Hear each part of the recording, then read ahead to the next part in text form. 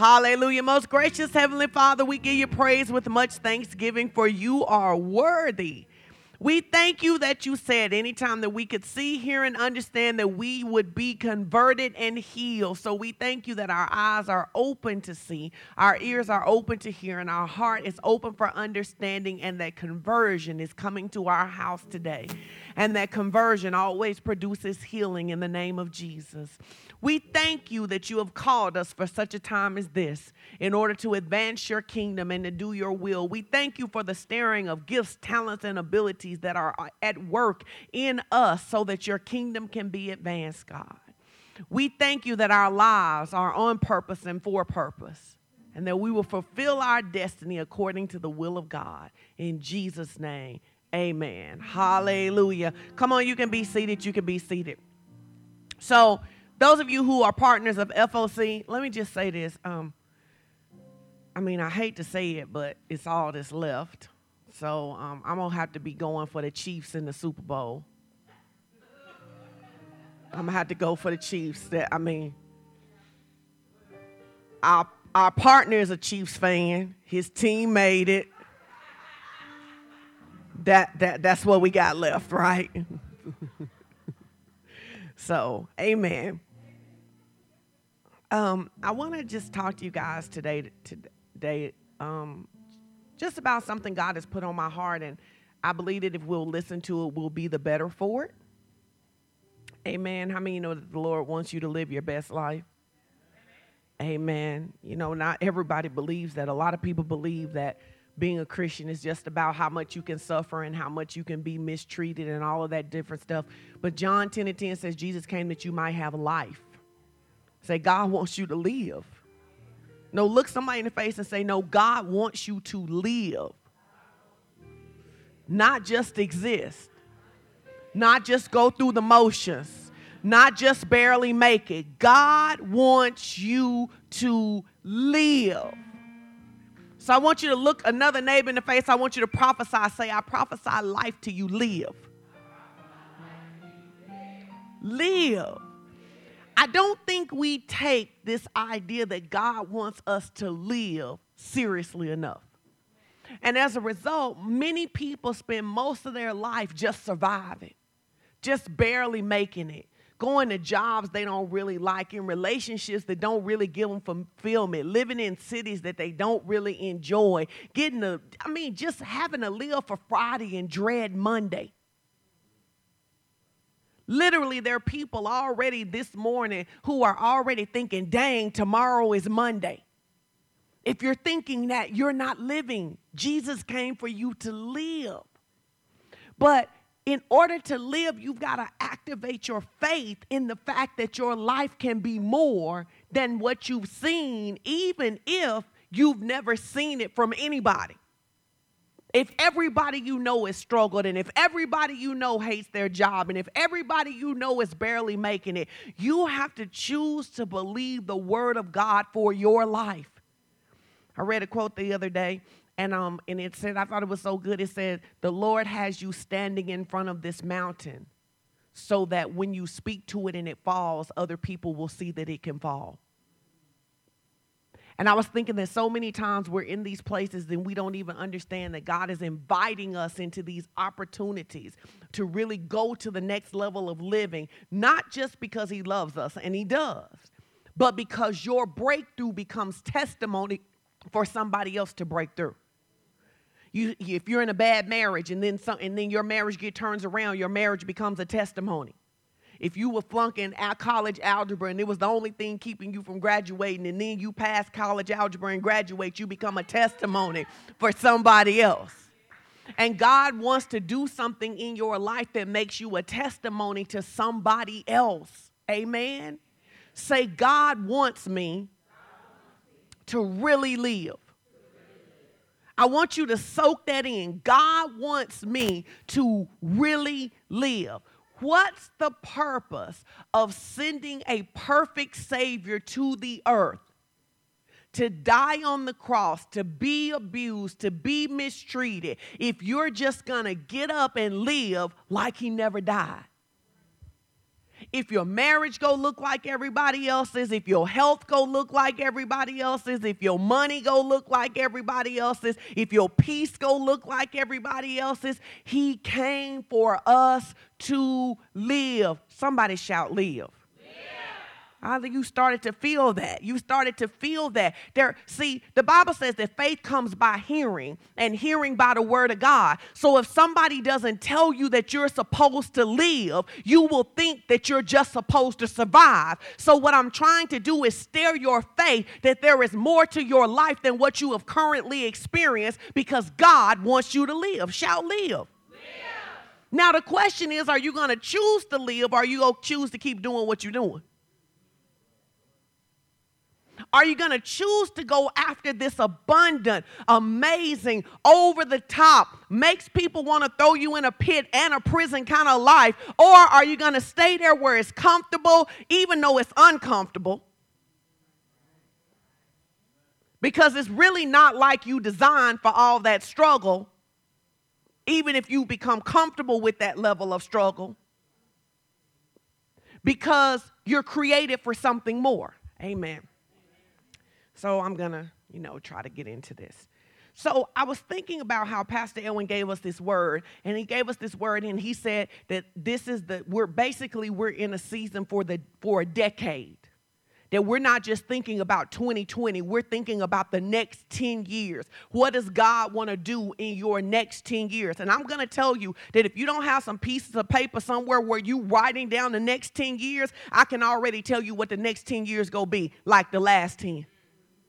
If you're not somewhere writing a vision down of what the next 10, he says, write the vision and make it plain so when you read it, you can run.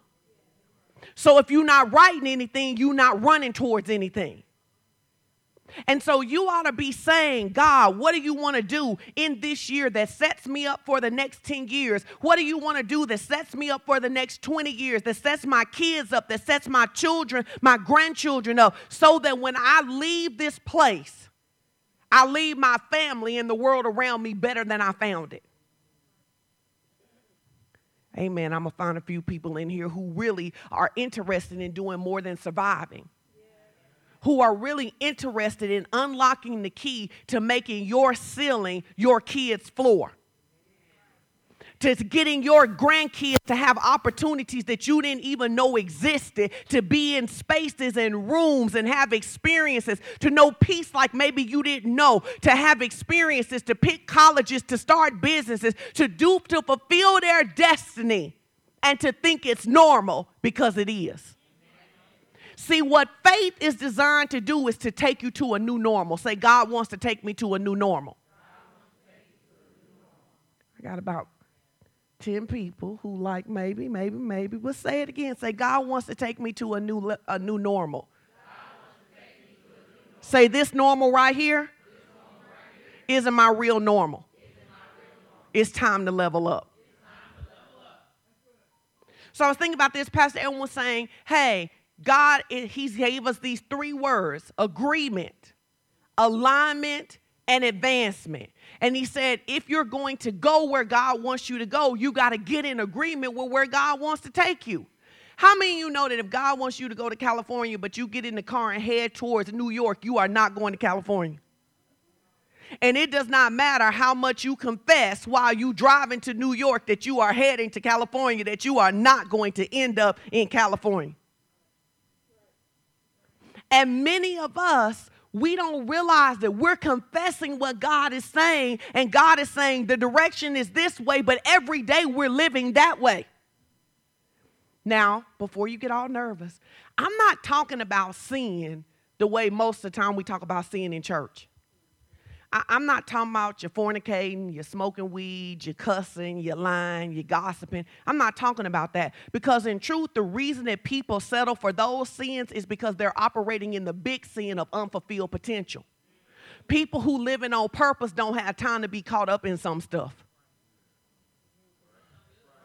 People who living in destiny. See, the reason we have to tell you to stop gossiping is because ain't nothing happening in your life. Because people who living in destiny, who living on purpose, ain't got time to gossip. We don't know what other people are doing. We don't care what other people are doing because we so busy focused on where we heading that we like, girl, did you hear? No, we didn't hear and we ain't interested in hearing. So the reason we have to talk to you about getting out of bed with people who don't belong to you is because you don't know your value and you don't know who you do belong to. Because if you knew who you did belong to, nobody would have to get you out of bed with who you didn't belong to. So I don't want to talk about all the stuff that you've heard in church all your life. I want to talk to you about that if you ever discovered who you are, there are some things you wouldn't need deliverance from because you just walk away from.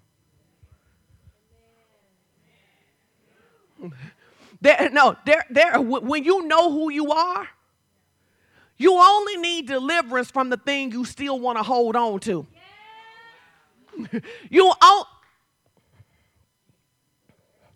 If you ever wanted to break up with somebody because you was done, you ain't need no prayer, no counseling. You didn't need nobody to keep you from intercepting the calls. You didn't even need to block them. You just see it and go, It's only when you still tied to it that you need a deliverance call, you need oil, you need somebody to stay with you at night to make sure you don't accept the call at 2 o'clock in the morning. I'm telling you, if you level up who you are, there's some things you won't need deliverance from. You'll just walk away from it. You will just let it fall off of you. You'll just be like, I'm just better than that. I'm just better than that. The thing that I would like to invite you to get delivered from today, to get free from today, to break up with today is average.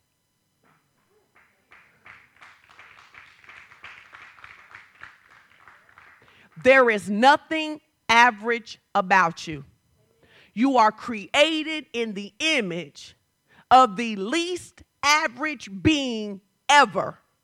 There is no way that in your true self you are average. So in order to live as average, you had to forget who you were and take on the wrong identity.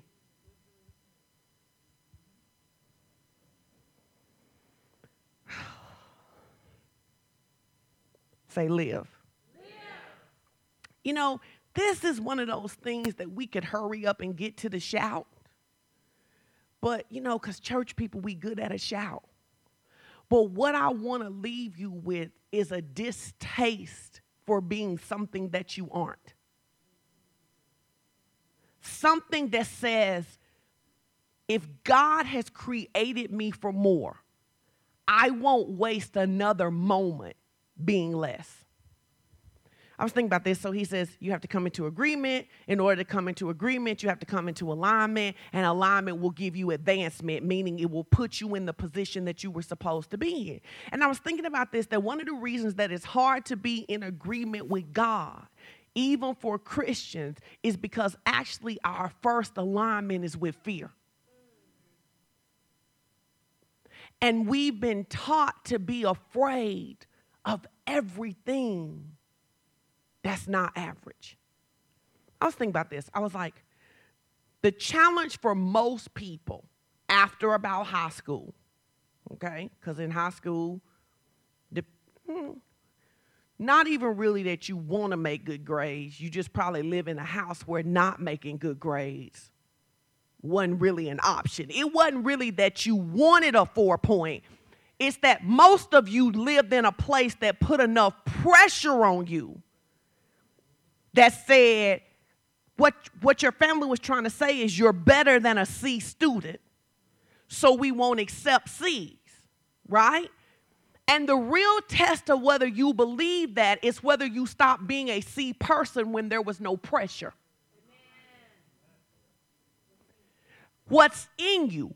Was I an A student because I had a mama who wouldn't let me go out until I did my work? Or was I an A student because I became an A student in my life? Because if I was really an A student, this is what I know. When I went to college, I was an A-B student in high school. In college, I was not, because I ain't had no pressure. I didn't have anything internally that said be an A student, and I didn't have any external pressure that said be an A student. So I was a just good enough student. A just good enough student.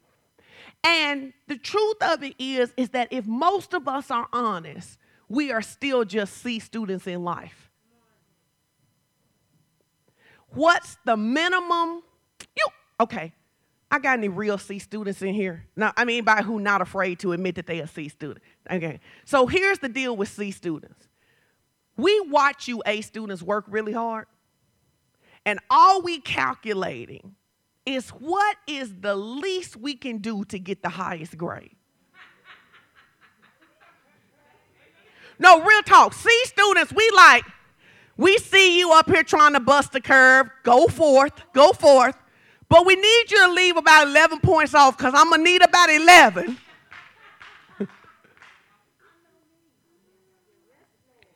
And if you ever lived as a C student, the thing about C students is that C students get aggravated with curve busters, because we were dependent on the curve busters to get us into average. I want to submit to you ain't much changed since school.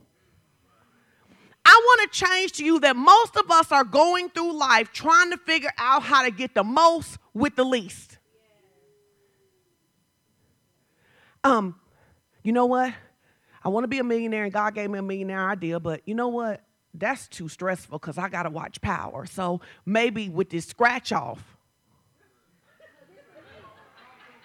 I'm not interested in downloading the wisdom that God would give me to become a millionaire. So maybe with this scratch off, or with this casino, or maybe I can marry rich, or maybe I can run this hustle, or maybe I can come, because I'm interested in the least in order to get the most. And then when somebody shows up and busts the curve, instead of me taking that as an invitation to step up, I talk about them.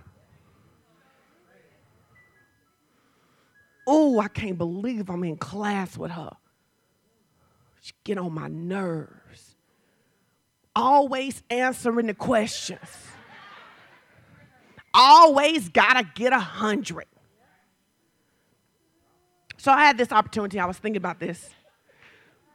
I was talking to Caleb when he was home for Christmas. And I am really impressed with Caleb. And, not because he's my kid, because fundamentally he's a better person than I was, particularly as it relates to college. So he's talking to me about how his roommate is never at home and is always kicking it. And he is baffled. And I say, don't worry, he'll graduate. He like, how you know? I'm like, I was your roommate. Sorry, okay? I was your roommate. He'll graduate, don't worry. So Caleb takes a test. And when he takes the test, the class asks, what's the curve? And the professor says, there is no curve. And somebody says, who blew the curve? And the professor says, Mr. Strickland blew the curve. And then they said to Caleb, stop blowing the curve. And Caleb said, no, you step up. And I was thinking that we got to get to the point that not only are we willing to blow the curve, we're then willing to turn around and tell the other people why you got to be so much, why you got to be so happy, why you got to have why you always got to boast about your vacation, why you always got to act like you so happy and love. We just turn and say, step up. Level up, because what God has made available to me, he didn't cut it off just for me. It's available for you too. The question is, but here is the thing that Caleb said was interesting, and I thought it was so interesting about life. He said some of the main people complaining about the curve was people that he see kicking it all the time.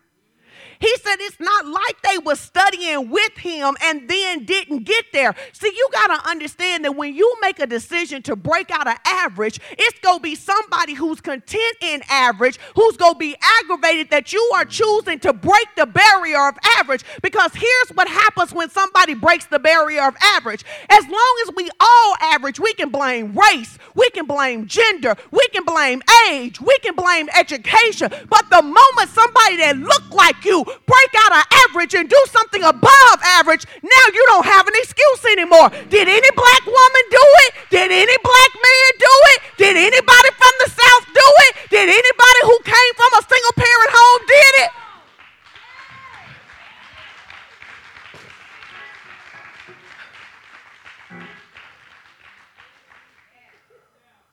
And so then the only way to break out of average is that you would, no, I'm trying to fix it because I'm trying to. See, the challenge for many of us is that we lie to ourselves as though our potential is what we're producing. So because God is good, so he says things to you like you're fearfully and you're wonderfully made, and there's greatness and there's dopeness on the inside of you, and there's amazing on the out. It reminds me of a song by the great philosopher Beyonce. It's called Diva. And she says something about, she says, I'm a diva. And then she says, but what you say, she ain't no diva. She in the club saying she a diva, but she got in on somebody else's money. Okay, you don't like Beyonce. Fine. So what I'm saying is that we have a tendency to talk about ourselves based on our potential without challenging ourselves to rise to our potential. We like to quote what God has said about us, but we don't always like to challenge ourselves to then become what God actually said about us. So we like to say that wealth and riches is in our house until God asks us to take something in our house and make wealth, and then we can't do it, and then we're too tired, and then TV shows are so intriguing. Now, this ain't the first time somebody had this problem.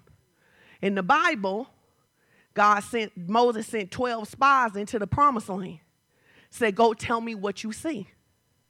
12 spies go into the promised land. Joshua and Caleb are two of them. The other ones, we don't really remember their names, and we don't remember their names because they had the wrong vision.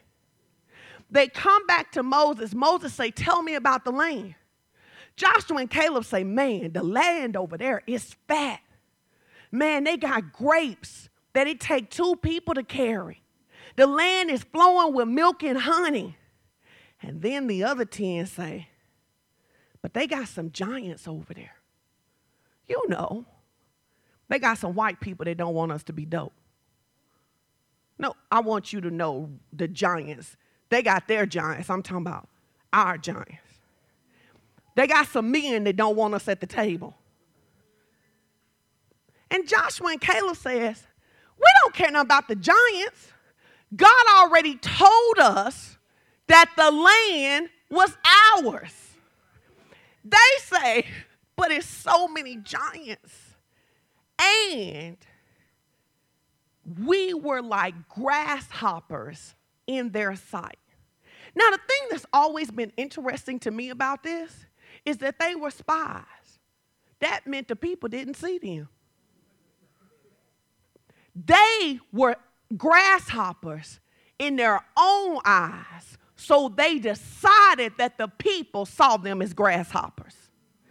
When you keep saying you can't break through, you need to stop and ask yourself, did the people really tell you that? Or are you just a grasshopper in your own sight? Because what I have found is that even if God himself tells you that you're a giant, you're not going to act like a giant because you believe you're a grasshopper. So we have to agree with God.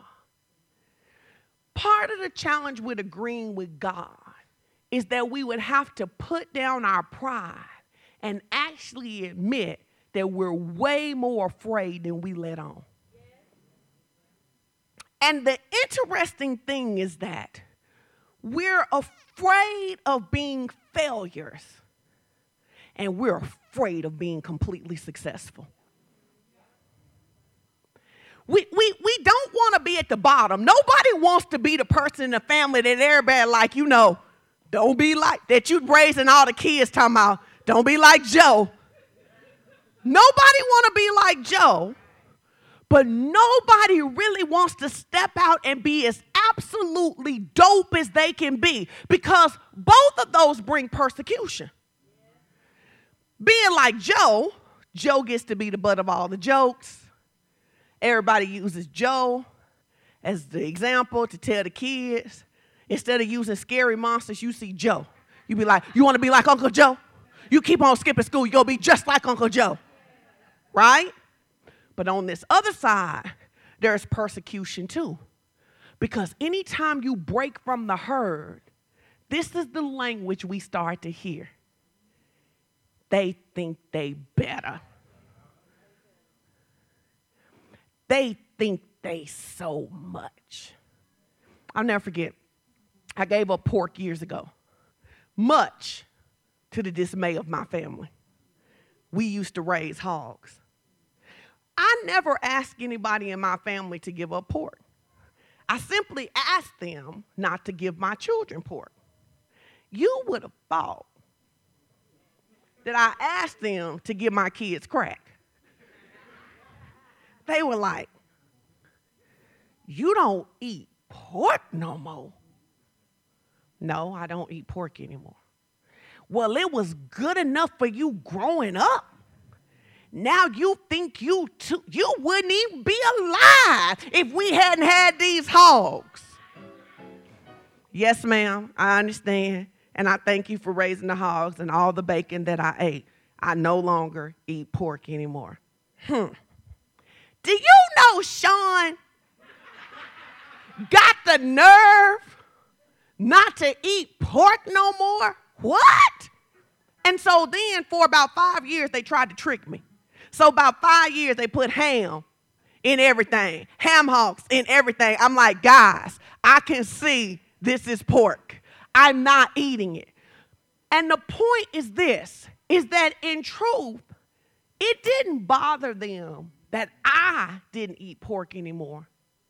It was what me not eating pork made them have to think about for themselves. They not bothered because you bought a house. They're bothered because you buying a house makes them have to think about if y'all came from the same place, why they haven't bought a house yet. They're not really bothered that your marriage worked. They actually really happy for you that your marriage worked. But your marriage worked, and the fact that y'all got the nerve to come to grandmama's house on Christmas and actually like each other, it reveals to them and it makes them question why their marriage isn't like that. So then what they have to do is make a dig at you to feel better about themselves. This is what I figured out. It's easy to be Joe. Although it's hard to be Joe because Joe is having to crush a whole lot of his God-given destiny to stay down that low. But it's hard to be here. And what most of us never build the mental capacity for is success. Tell your neighbor, say it takes a mindset to be successful on repeat. Everybody knows about a one-hit wonder. From every generation, there is a song that was the bomb, and we never hear of the artist again. We do not know what happened to them after that. It really ain't that hard to score 20 points one time. You can fluke up on 20 points one time. What happens is when you do it one time, there is now an expectation that if you did it once, you ought to be able to duplicate it. And most of us are afraid of having to sustain success over time. Thanks for the one clap. I appreciate that so much. I wanted to talk about favor today. But ain't no point in activating favor if you're scared to step into the opportunity. The issue is not that you're not blessed. Say, I'm already blessed. The issue is not that you're not favored. You already favored. Say, I'm already favored.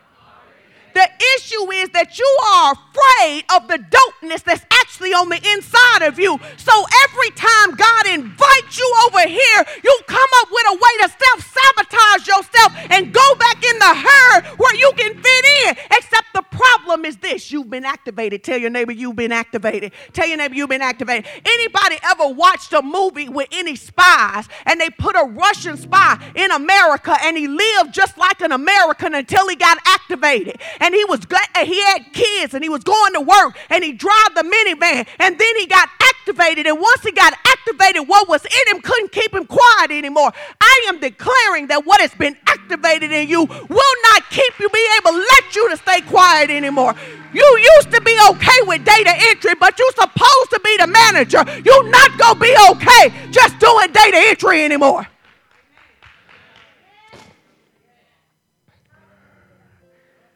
So, if you go into this next place, it's some stuff you got to break up with.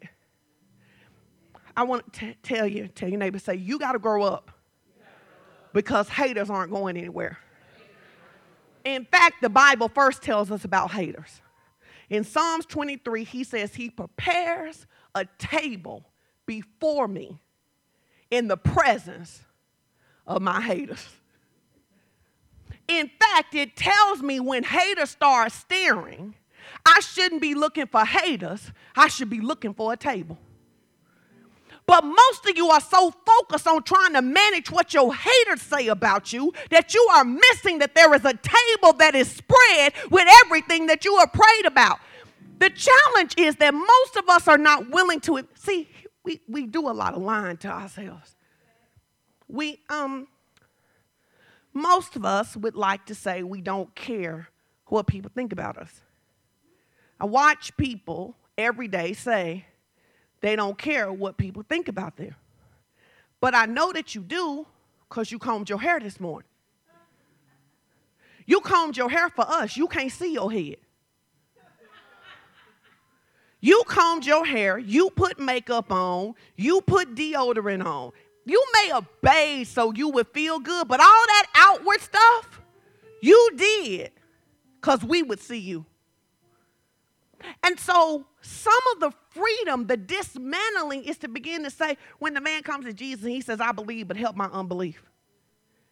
Okay, I believe there's something more in me. I believe I'm called for greatness. I believe that there's something else I'm supposed to be doing. I believe that there's a next. But there's a part of me that's a little afraid of this next over here. And so I got to start telling myself the truth.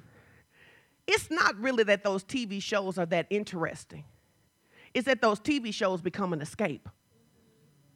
I know all y'all don't watch TV. It's not really that your kids need you that much. It's that if you have to blame your kids, nobody's going to argue with the fact that you blame your kids. Everybody respects that you want to be a good mother.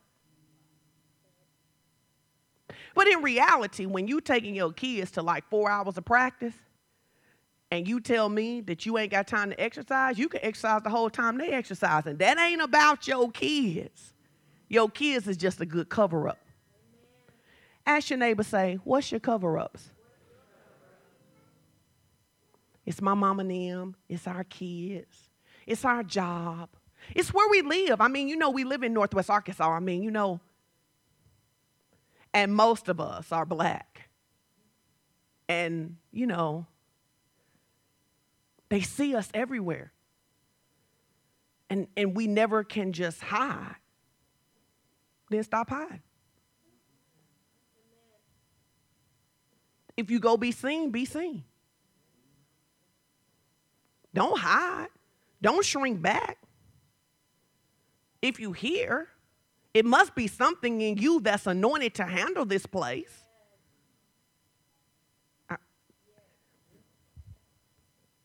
Or not. Keep hiding. Keep hiding. Keep wanting more. Keep knowing that there's something else. Keep going to bed saying, tomorrow I'm going to dig deeper. I'm going to start the business. I'm going to go after the promotion. I'm going to fix this thing in my marriage. I'm going to heal this thing. And then get up tomorrow and be like, but you know what? I don't want them looking at me. Let's look at Genesis 12. Tell your neighbor, say, you got to shift. Why is this so important? Okay, well, let me ask you this. It's important for two reasons. How many people in here have kids? Okay. How many of you would be tremendously bothered by watching your kids live beneath their potential? I mean, you didn't go to the cross, but sometimes it probably felt like it. You think about the sacrifices that you have made for your kids to be where they are. How would you feel if your kid was just like, I'm afraid to be amazing? You're like, no, you got destiny, you got purpose, you got greatness. No, I'm afraid. Like you can't decide if you want to shake them, you want to fight them, you want to lock them up. Like, how are you from me and so scared?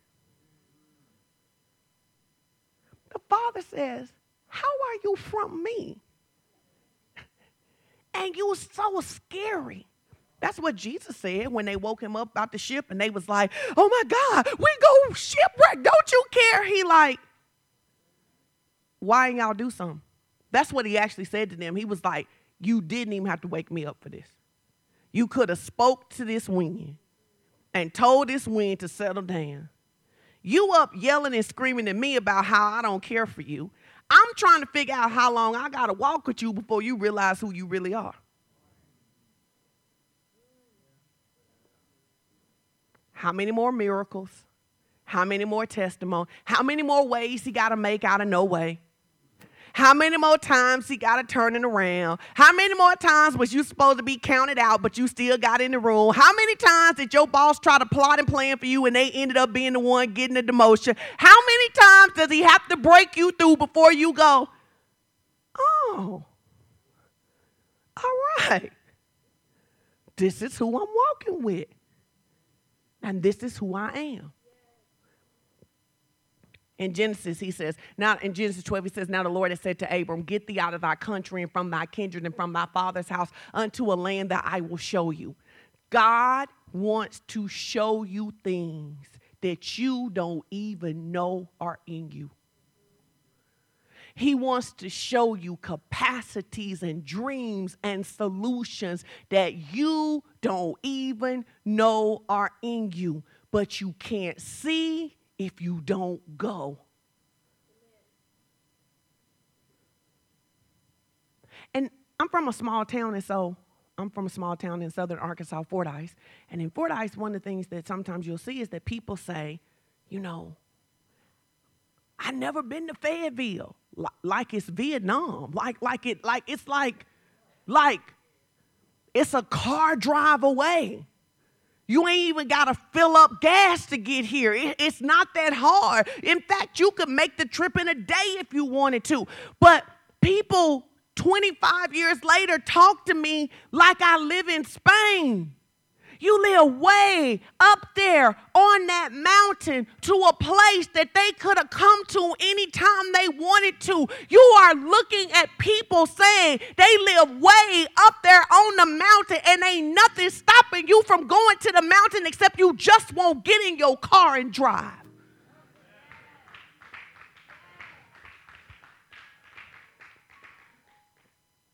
So he says, get thee out of thy country, from thy kindred, and from thy father's house, unto a land I will show you. Verse. He says, and I'm going to make you a great nation, and I will bless you, and I will make your name great, and thou shalt be a blessing. And I think that this is the scripture that we really don't dig into enough, because in Ephesians, it tells us that we are Abraham's seed. And the promise that's on Abraham is on us. And here's the promise. I will make you a great nation. That means you may be the first in your family, but you shouldn't be the last. There ought to be greatness. People ought to begin to associate your name with greatness. I will make of you a great nation, and I will bless you. To be blessed means to be empowered to prosper. He says, and I'm going to make your name great. Does it sound like he's talking about average people? Who came in sixth in the NBA playoffs last year?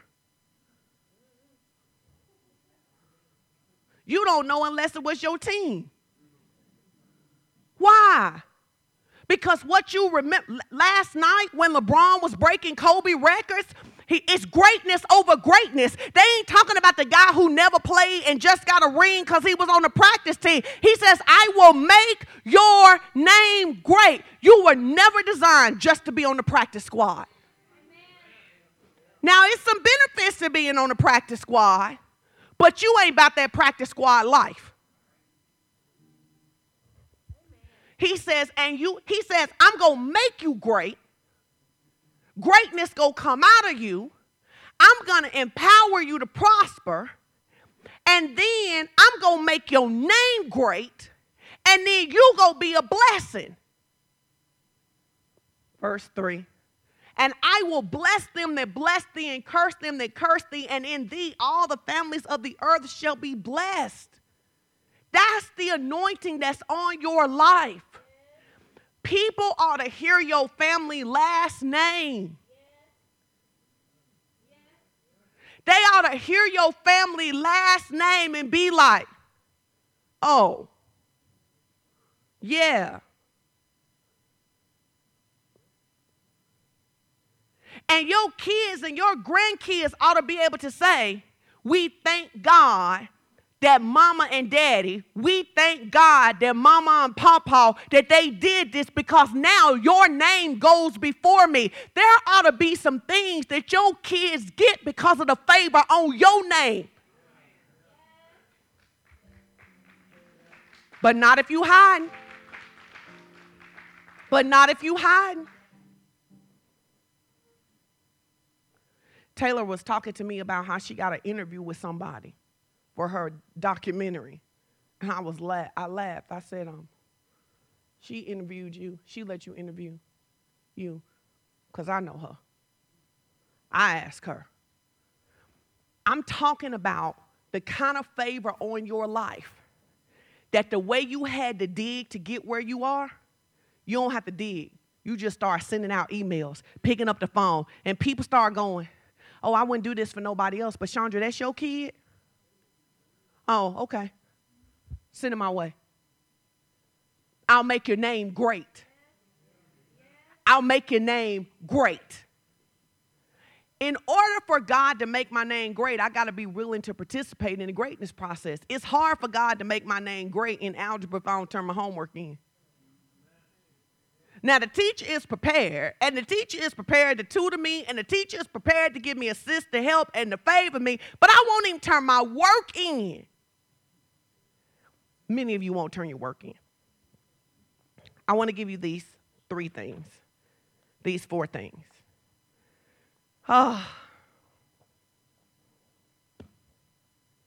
Shout, I'ma live. I want to give you these 2 definitions, and I'm going to give you these 4 things, and then we out of here today. In order for us to do what Pastor Edwin is saying we have to do, we got to agree with God. How many of you can admit right now that you have some dreams that you don't have a clue how it could be done? Hands held high. Because I'm telling you, if you can figure out how to do your dreams, they ain't from God. All God-sized dreams are the kind of dreams where you go, did you mean me? Like, I know I'm smart, but I ain't that smart. And that's when he go, but I am. But I am. So God puts dreams on the inside of you, and then he puts a blessing on you. So when the Bible says you're blessed, that means you're empowered to prosper. I want you to make this confession. Say, everything God has created me to do, I have the power to do right now. Because God doesn't set you up to fail. If God tells you your marriage can be turned around, it's because he's already seen the marriage turned around. If God tells you that your family can be turned around, it's because he's already seen it turned around. If God says you're healed, it's because he's already seen you healed. If God says you're the CEO, it's because he's already seen you sitting in the chair with your name on the marquee. It's because he knows, because he wrote the end from the beginning. So what's he looking for? He is looking for someone to say what Mary said, be it unto me according to your word. I ain't got a clue how you go do it, but I'm down. Most of us are only down when it's a song where we got our hands lifted and we crying. God, I'll do anything for you. God, I'll go anywhere for you. Wherever you want me to go, I'll go. I want you to apply for that job. I can't do that. Is you going anywhere or not? I have decided to follow Jesus.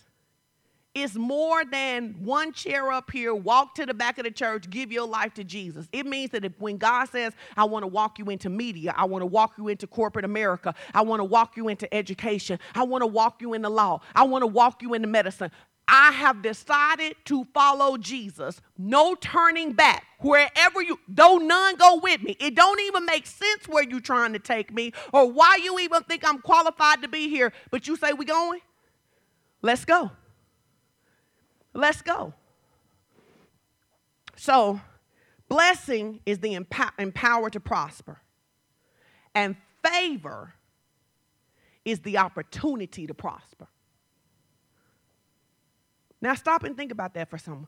Every place you see in the New Testament, you'll see favor and grace and blessings. You don't see the word favor so much, but the word grace and favor are synonyms, right? So what he says is, over and over again in the Old Testament and the New Testament, you see them joined together, blessing and favor, blessing and grace. Here's what he's saying to you. Chris, I called you to do something. I empowered you to do it, and I'm giving you favor so you have an opportunity to do it. Everybody knows somebody that's good at something, but they ain't got no favor because they didn't get the opportunity to do it. It's not just enough for us to declare we're blessed. We have to declare that we are favored. That means there are some opportunities with your name on them. Right now, there are some rooms where somebody is talking about you. Your expectation has to be the favor of God goes before me, preparing the way. So when I come in, you was already ready. You already knew I was coming.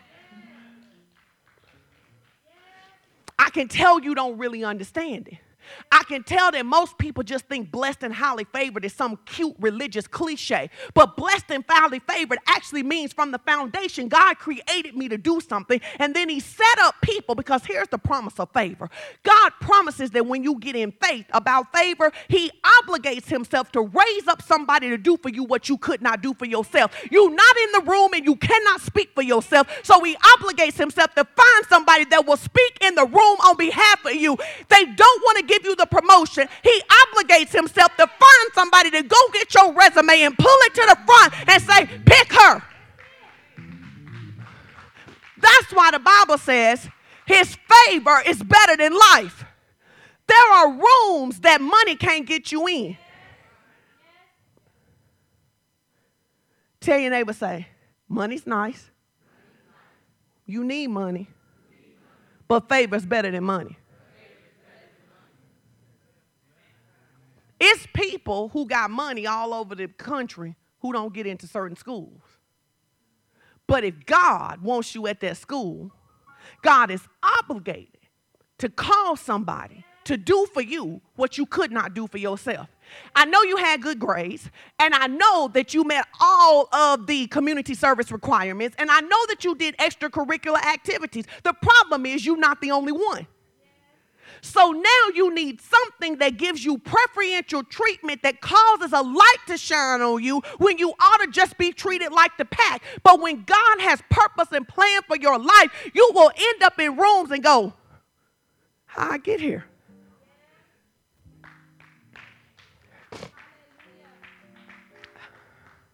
One moment of favor can accelerate a lifetime of labor.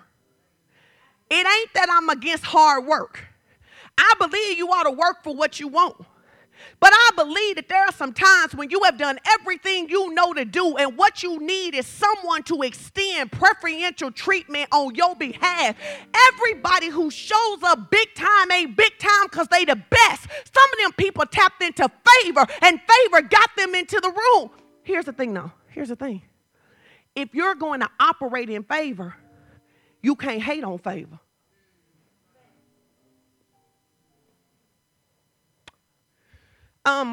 Favor is like an airline rewards program.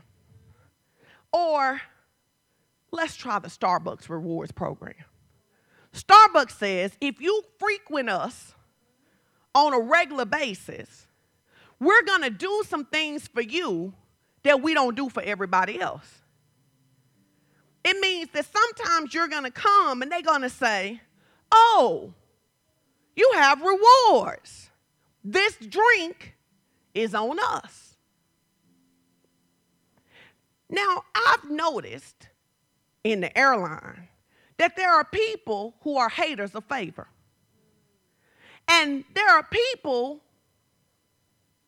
who bought a discount ticket and are not aggravated because someone else has status with the airline and they got bumped to the front of the line. They don't really realize it, but they're haters of favor. I'm asking you not to be a hater of favor, because if favor's going to work on your behalf, this is what I tell my kids all the time. In order for favor to work on your behalf, that means that all the time it ain't your time to be favored. It's always your time to be favored when it's your time, but it ain't always your time. That means that there are moments when you want it to go to the front of the line, and God says, hold on. That spot ain't yours. Mish, come here. That's your spot. You have to learn not to be offended with the preferential treatment of God. Bishop Jake said it like this: it ain't fair because it can't be explained. See, the neat thing about God is that God does not need a committee to promote you.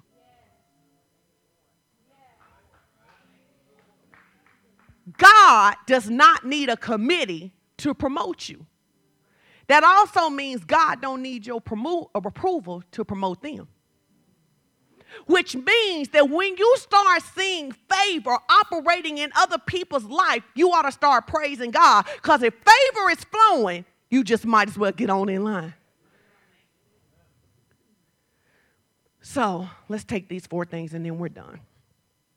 You have, number 1, you have to believe that you are already blessed and favored. See, honest to goodness, who really expect favor? Look, some of y'all is missing out. It's all kind of resources, and y'all, they don't even know what they missing out when they don't expect favor, do they? You don't even know. No, I expect favor. Listen, I expect favor, and I don't care nothing about what you believing for. Because I don't personally believe God has any shortage. So my favor don't have nothing to do with your favor. And I'm not leaving my favor on the table because you scared to ask. I want all my favor. Somebody should say that. Say, I want all my favor. Some of y'all owe some favor because you left your favor in 2019 on the table. Like you didn't even take all your favor on 2019. You'll be like, all my 2019. It's like AT&T minutes. It roll over. Roll my favor over. The favor that I left in 2017 that I didn't know I should ask for, roll it on over. I'm going to take all of my favor. Preferential treatment. That's what favor is. It means I'm preferred. Say, I'm preferred. Say, right now, God is raising up someone to do for me what I can't do for myself.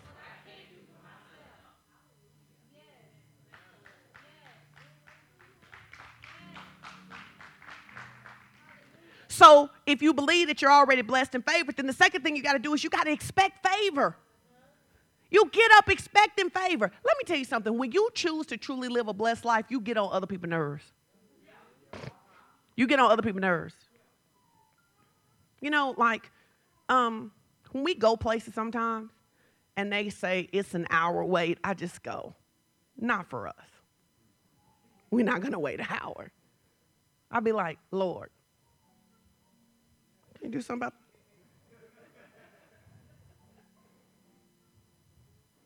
And then they be like, oh, these people left. Yes, thank y'all so much.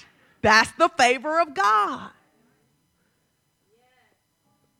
You need to expect favor. I expect favor everywhere I go, and I sow favor. What's a way you can sow favor? Good tips. You be like, hey, you got to serve me today? I got you. I got you. But I'm going to favor you because I'm looking for favor. So I expect to experience favor. You have to guard your mouth when something isn't working on your behalf. Sometimes you curse what God is doing, talking about how somebody else trying to stop you. I have not found anybody who can stand against God. I don't talk about who think I shouldn't be in the room. What I know is that if you keep talking, you'll mess around and not be in the room. Because if God decides, that's not arrogance on me. If God has decided this is my room, and you become an enemy to this room, you won't be here. 3, declare favor. Declare favor. Declare favor over your kids. Declare favor at your job. You got a difficult situation at your job, you should begin to declare favor. Father, I thank you that even if they don't like me, they can't help but favor me. I thank you that your favor is all over me. Joseph is such a great example of favor. First of all, Joseph's father favors him. The favor of his father gets him thrown into a pit. He then gets sold, goes into Potiphar's house. Potiphar's wife favors him. She favors him so much that she lie on him. He gets thrown into a prison. He gets favored in the prison. He ends up being in charge of the whole prison. The favor in the prison positions him to get in the palace. You don't have to worry about whether they try to throw you in a pit, whether they try to throw you in prison. The favor will cause you to elevate no matter where they try to throw you.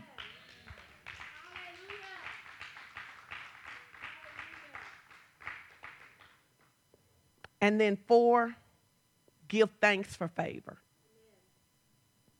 You got to learn to notice those things that happen. You're like, man, that was the favor of God. We about to go yesterday, San Teresa, who's on our prayer team, she's with the kids today. She was at home and she was in her duplex and we were all on a video. And I was like, what is that noise? She says, they're doing my roof. And she is in the house because they're doing her roof. She doesn't need to go out. She know what they're doing. Well, when she gets ready to go outside, they have put the dumpster so she cannot get out her driveway. So she asked them to move the dumpster, and they told her no. What? So she called the police. When she called the police and the police came, the police said, well, we could call a we could call a wrecker. And then the second police officer came and said, well, technically, we not supposed to call the wrecker because it's private property, whatever. And he said, but let me ride down to the end of the street because I think I saw somebody who has a truck big enough to pull this dumpster out. So the police goes on her behalf to somebody else's house that she don't know and say, hey, can you move this dumpster out of the way so she can get out her yard? And then they come and do it. I said, that's the favor of God. That's the favor of God. Many times we miss out on what God would do in our life because we start complaining. We start talking about who hating on us.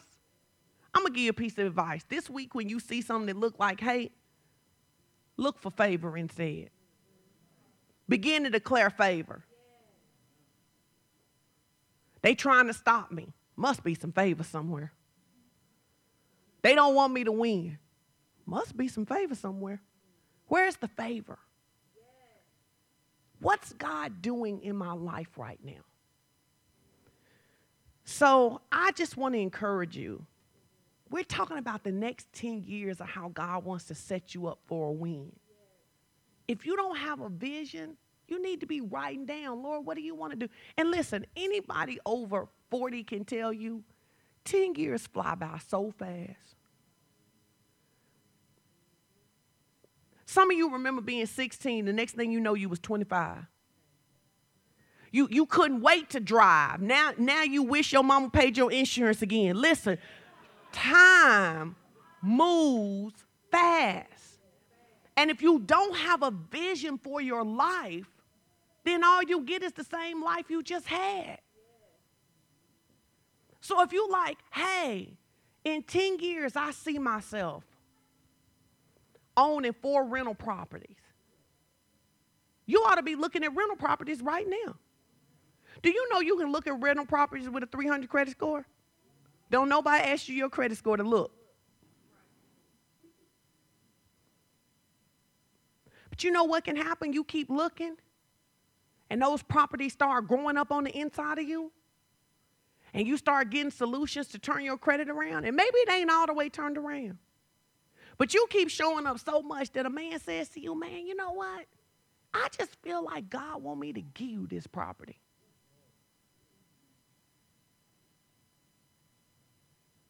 That's the favor of God. I say all the time, you don't have to pay for everything.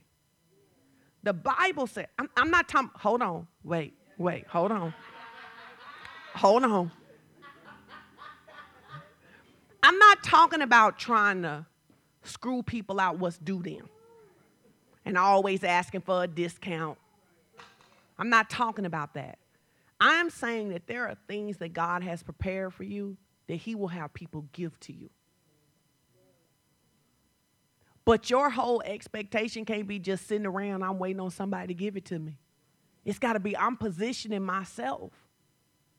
Last thing, and then we'll get ready to give our offering this morning. I believe that one of the things ways that God always tests for promotion is to see what you'll release. What do I mean? People say things to God like this. They say, God, if I had $1 million, I would bless everybody. He'd be like, okay, get that homeless man that $20 in your wallet. I'm not giving him that $20. See, if you had $1 million, you wouldn't bless everybody. Be aware of the instructions that God gives you that don't make sense. I think that what God loves to do is to ask us to give stuff to people that we don't think qualify for it. There's 2 types of people that God like to ask us to give stuff to. One, people who we think ought to be in a better situation, but they don't fully participate. And people who we think got enough money that they don't need ours. Gotta be like, bless so-and-so. You like, bless her. She drive a Mercedes. She need to bless me. He trying to help you.